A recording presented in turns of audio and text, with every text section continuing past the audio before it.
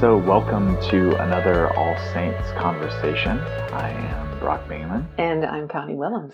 Today we're going to continue our discussion of the prophetic. And this is frankly one of my really fun things to talk about. So I'm looking forward to this. If you could see Connie, she's beaming, she's smiling, and here we are. Today we want to look at a couple of things related to the prophetic that sometimes are overlooked.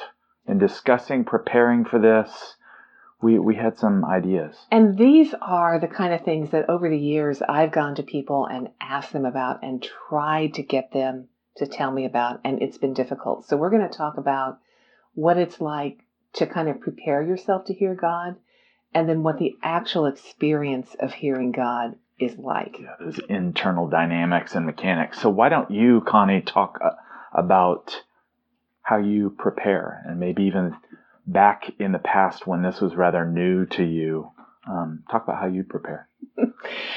Frankly, when I think back in the past, I don't think I did prepare. I mean, I wasn't even halfway that intentional. I think I had the assumption that if God is going to speak, it just, like lightning out of a blue sky, it just shows up in the moment. And so there's no preparation. It just kind of zaps you Just out happens. of nowhere. Sometimes it does, but not often it that doesn't. often, And so the idea of preparing to hear God would have been utterly foreign to me. Yeah. And so I think that's something I've grown in over the years. And I think you were a whole lot more intentional, right? I think so. It's hard to clear away the cobwebs and remember because we're looking at really decades of this. Yeah. So I know there have been moments, definitely seasons, where it was much more intentional, and I learned things from other people. Can you trace some things, though? I think there are things I have identified over the years, and some of them are more dispositions than an actual thing that I do in the moment. One of the things that is a disposition is an acceptance of discomfort and awkwardness. Okay. And I think I had the disposition that if I'm going to do this, I'm going to feel comfortable, it's natural, it's going to be powerful. And I had to learn to say, this is going to feel awkward and I'm going to be okay with it. And that was something I had to prepare for myself. Another thing that has helped me, it's a similar thing, is the picture I have is of one of those huge switches that you switch a railroad from one track to the other. Yeah. And I feel like I have one of those inside of me. And I can switch it from, no, I'm not hearing God, over to, yes, I probably am hearing God. It's this internal thing of saying, I'm going to lean in and risk that I might hear, versus leaning away and thinking, unless I'm absolutely 100% convinced, I'm not going to trust that I'm hearing at all. Yeah. In that kind of thinking and preparation, when you hear God, is there a level of certainty? A level. A level. Okay. Again, this is one of the things I've kind of grown in over the years. Part of the preparation that I didn't mention is I want to saturate myself with Scripture so I understand the cadence of God's voice and the kinds of things He talks about and what He cares about and His priorities and His ways, how He does life. Yeah. And you get that in Scripture. So the more you saturate yourself with Scripture, the more I'm just creating this backdrop of relationship and understanding and knowledge of who it is that I'm listening for. Yeah. So tell us a little bit about what your experience then is of the preparation. The preparation, you touched on something. For those who are interested in the prophetic, immerse yourself in the Bible, because that is a collection of prophetic words, prophetic people, examples, and the more that you inhabit that, and the more that it gets inside of your mind and heart, is preparatory. So that is the number one thing I would recommend.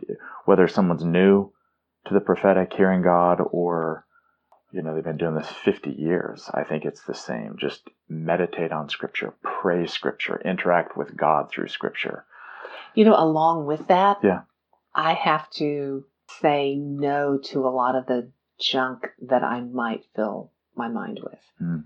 So if I really want to concentrate and open space to hear God, I have to open mental space, which means social media, news intake, a lot of stuff I have to diminish. Just so it's like cleaning out a garage so you can get the car in. Yeah. It's like I have to clean out mental space so there's a place for God's words to land. That's right. Clutter.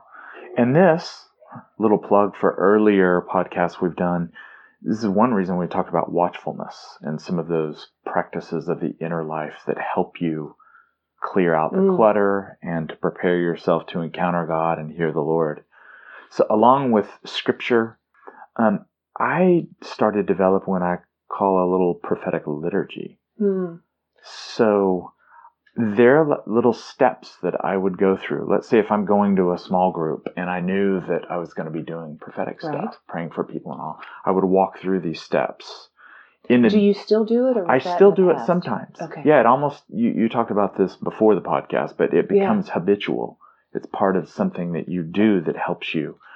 I mean, first and foremost is turning your mind and your heart to the Lord. How do you do that? I say it verbally. I say, Lord, I turn my mind and my heart to you. I lift my mind and heart to you right now. Why do you do it verbally? It helps. It's kind of a holistic. It engages my voice, my mind. It just gets me more connected and aligned with the Lord. And I remind myself in that moment, I'm not reaching out somewhere deep in space, but the Lord indwells me. I commune with the Father and the Son through the indwelling Holy Spirit. So I'm not striving or searching.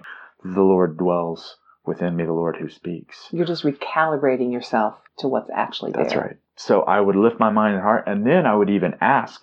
I would pray some scripture. I would say, Lord, give me the mind of Christ right now. Help me think your thoughts. Help me to think your thoughts about this person or about these people that I'm going to be praying for. And then give me your heart. Give me your affections for them. And then I would say, give me your words. Give me your mouth. So this kind of liturgy, and sometimes I'd work it out in greater details. I talk about senses and I talk about touch, and let me touch and lay hands and pray for people, and you have the hands of Christ. So this kind of internal liturgy, and I do find myself even 30 years later doing some of these same things. So what you're doing is you're taking yourself, kind of walking through, physically turning your attention to God, and you're turning your mind to God. You're turning your heart to God. And then you're actually kind of reclaiming your senses and turning those. So it's almost like you're collecting these different pieces of yourself and pointing them all toward God. The author of Hebrews says something rather strange in Hebrews 5, I think it's 14, and the author is talking about the believers having their senses trained to discern. And so there's something about that. God gives us our senses first and foremost so that we can commune with God. All of that is, we're hardwired to commune and connect with God and hear from God. So we're just asking the Lord to do that. Purify my senses. All of these things, let them be little satellite dishes through which we can receive information from you. Well, let's talk about what it's like then, once you're kind of in that place where you're focused on God. What is the experience of hearing him like? I do want to reiterate, because you were at your preparation and then what you were just saying right there, all of this stems from relationship with God. This really isn't about the prophetic, growing in the prophetic. It all flows out of seeking the face of Jesus and communing with him and walking with him and relying on him and saying yes to him and taking risks for him. So and it's not like there's some kind of magical steps that if you do all this stuff just right, then you're in this place. It's just seeking out relationship. And I'm much more likely to hear someone if I'm with that person. That's right. And then you say, hey, what are you thinking about? What do you want to talk about? So why don't you talk about why don't we mention some biblical examples of what the actual practice, we're talking about mechanics, the inner dynamics of what it looks like when someone is hearing from God. Well, when I first started wanting to hear from God, I literally tried to get people to tell me, what is it like? And I got all these vague, ethereal very answers. helpful. And so I've even searched scripture to say, are there any descriptions in the Bible of what it was like when people heard God? And what did you find? There really aren't very many. Hmm. It's rarely described. Hmm.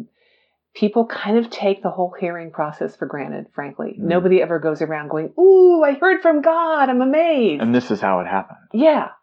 An angel comes and the angel says, don't be afraid. And they're like, which is understandable. But the majority of times it just says, and God said, or and the Holy Spirit said. And you don't even have a description of how it happened. Can you think of any? There are a few times. Let's so talk for about it. instance, Isaiah often says, the word of the Lord came, or and God said, or the Lord says. But there's a couple times when he says, the Lord spoke to me with his strong hand upon me. And I look at that and think, okay, something unusual was there in his experience. Daniel, a couple times, he was there was once he had this incredible vision from God. He was so affected by it, he went to bed for days afterwards. So there was something that affected him physically. Yeah. I think we tend to think that's what's going to happen to us. The thunderbolt. The thunderbolt, the physical experience, the super clarity. Mm-hmm. And that's not what I usually experience, quite frankly. We talked about the extraordinary and the ordinary. And I would agree with you. That's definitely less common. Those thunderbolts, this sense of compulsion, you've got to say it's normally very ordinary. I think of Jeremiah 1, where he's this young person. The Lord is speaking to him. We don't really know what that looks like. The word of the Lord comes to him. If you remember what Grudem said, we're reporting something that the Lord brings to mind. So it appears that the Lord is bringing things to young Jeremiah's mind. And there's this window into an internal conversation between Jeremiah and the Lord. So the Lord calls him to prophetic ministry. He says, no, too young, gives it excuses, as is often the pattern. And then the Lord said, I'm going to show you some things, and began to ask him, what do you see? So that's one example. There's this pattern, and he begins to see things and in his mind from the natural world, and the Lord speaks to him through the natural world. And there's even some wordplay here. So I notice when you look in scripture, it's different with each prophet. It's not the same. That's right. And so, for instance, at one point, Amos, God used a lot of wordplay with Amos. Mm-hmm. God would say to Amos, what do you see? And Amos would say, I see an almond branch or a plumb line or something ordinary in the physical. And then God would do a wordplay on it to communicate something. Yeah. But he didn't do that with everyone. That's was what he did with Amos. So I think we also have to let God be personal with us because he knows us. Yeah. And over time you begin to discover that. But the actual experience of it, you've described it more like a small thought that just drifts by. Is that the word you used? Yeah, it's subtle. It's whispers. Yeah. It's not a 2x4. There are those moments, but typically it's a whisper. It's that still small voice that Elijah experienced in 1 Kings 19. It's a whisper. It's not cataclysmic. It's something very subtle. And I think that for me is why I have to set aside my analytical part first, because otherwise I will analyze that whisper away. So for me, it's not part of the preparation, but it's this phrase I have of listen first, discern later. Because if I try to analyze or discern in the moment, I will block the listening. Well, I want you to share an example, because you talked in the previous podcast about the situation with your friend at a concert where the Lord was whispering to you and you took a risk and shared.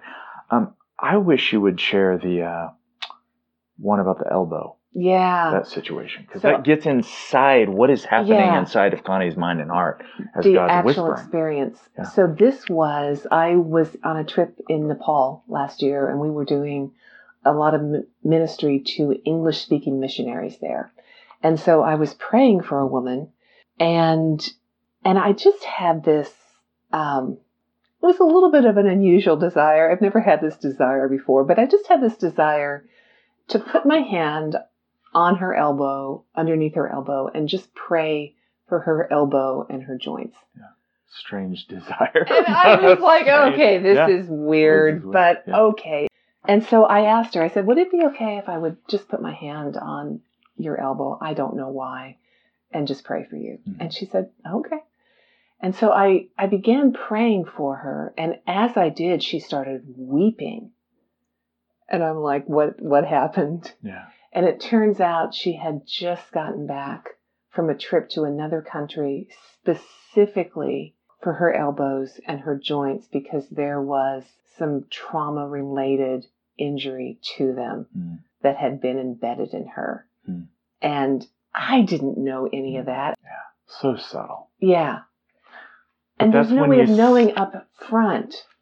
That's when you switch the railroad. Yeah. I hear from God. I believe. And there's a discernment that comes along with this.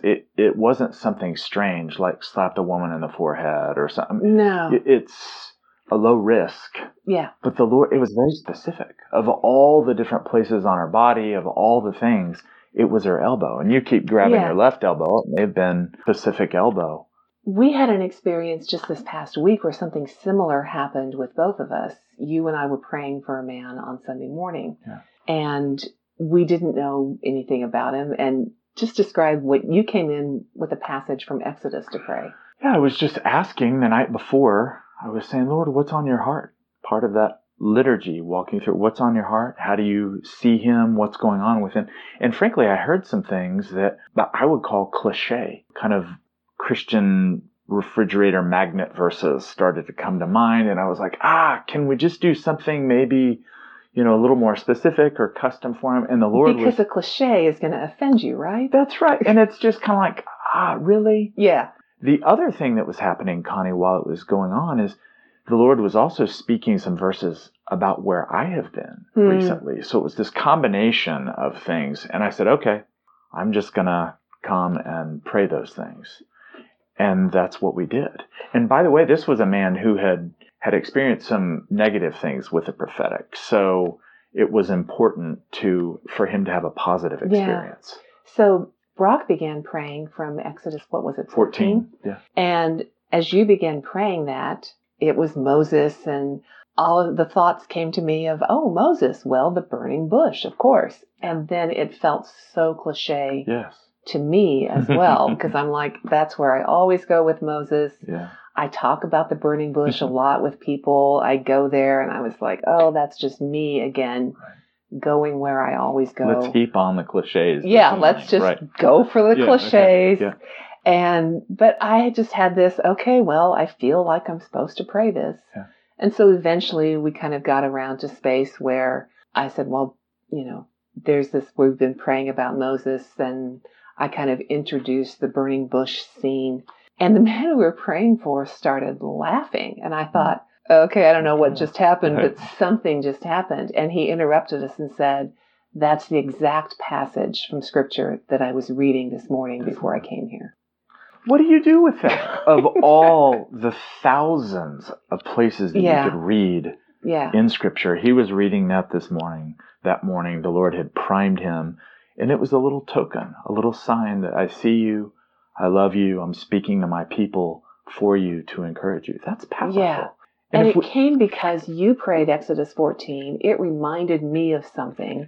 We both wanted to reject it because it was cliche. So if we're waiting for thunderbolts, we're waiting for lightning, we're waiting for the 2x4, it typically does not happen that way. What does it usually feel like to you? Again, I've been doing this 30 years, and it's as subtle now as it's always been. There are those moments where there's an overriding, the heavy hand of the Lord, which is the Spirit of God moving you. But most of the time, it's just so subtle. Now, when you say subtle, is it words in your mind, or is it like some kind of physical feeling? All of the above. Again, if we think in terms of our minds, our cognition, all the functions of the mind are actually meant to be receptors for God to communicate to us. Our feelings, all of this is meant to be receptive to the Lord. So yes, it may be an image, maybe something I was reading from Scripture, it may be a thought, it may be a movie clip, that the whole world becomes a means through which God can speak to us. So something comes to your mind, mind, and then you either have to reach out and grab it or just let it slide on by. And I think one of the internal impulses that I've learned is always turn to the Lord. So just like we saw in Jeremiah 1, he's having these images in his mind, and he turns in conversation to God. So if an image, a thought, something comes to mind, a passage for someone, say, Lord, what is this? That becomes the material for conversation with God, which you talk about all the time. Why is this coming to mind right now? Is this something you want me to share now or later? It's discernment. There's almost that internal fork in the road. Yeah. A really subtle thought comes to mind, or a vague picture kind of comes to mind. Nothing clear, a little fuzzy, cloudy. And there, frankly, are times when I'm distracted, or I don't want to pay attention, or it just feels like too much work. And so the fork in the road for me is, am I going to turn toward it, or am I just going to go, that's nothing, and turn away? And I have found, I've gone through seasons where, again, it's that railroad switch. I'm kind of just turn away is my default, where I think, I'm just making stuff up. I'm not hearing. And when I throw the switch to risking that I am and leaning in, it doesn't mean there's anything remotely like 100% clarity and accuracy. There's a whole lot more than when I lean away. Again, relationship. If it's the Lord who speaks, who lives within us, we're training ourselves, we're asking him to speak to us. I do want to point out, I was going to ask you about this, the litmus test.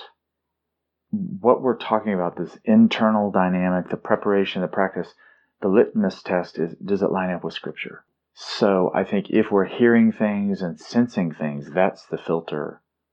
That's the grid. So I would internally, early on, think, does this line up with Scripture? Is this image something that is truthful? 1 Corinthians 12 and 14, does it build the person up? What I'm about to say, is this done in love?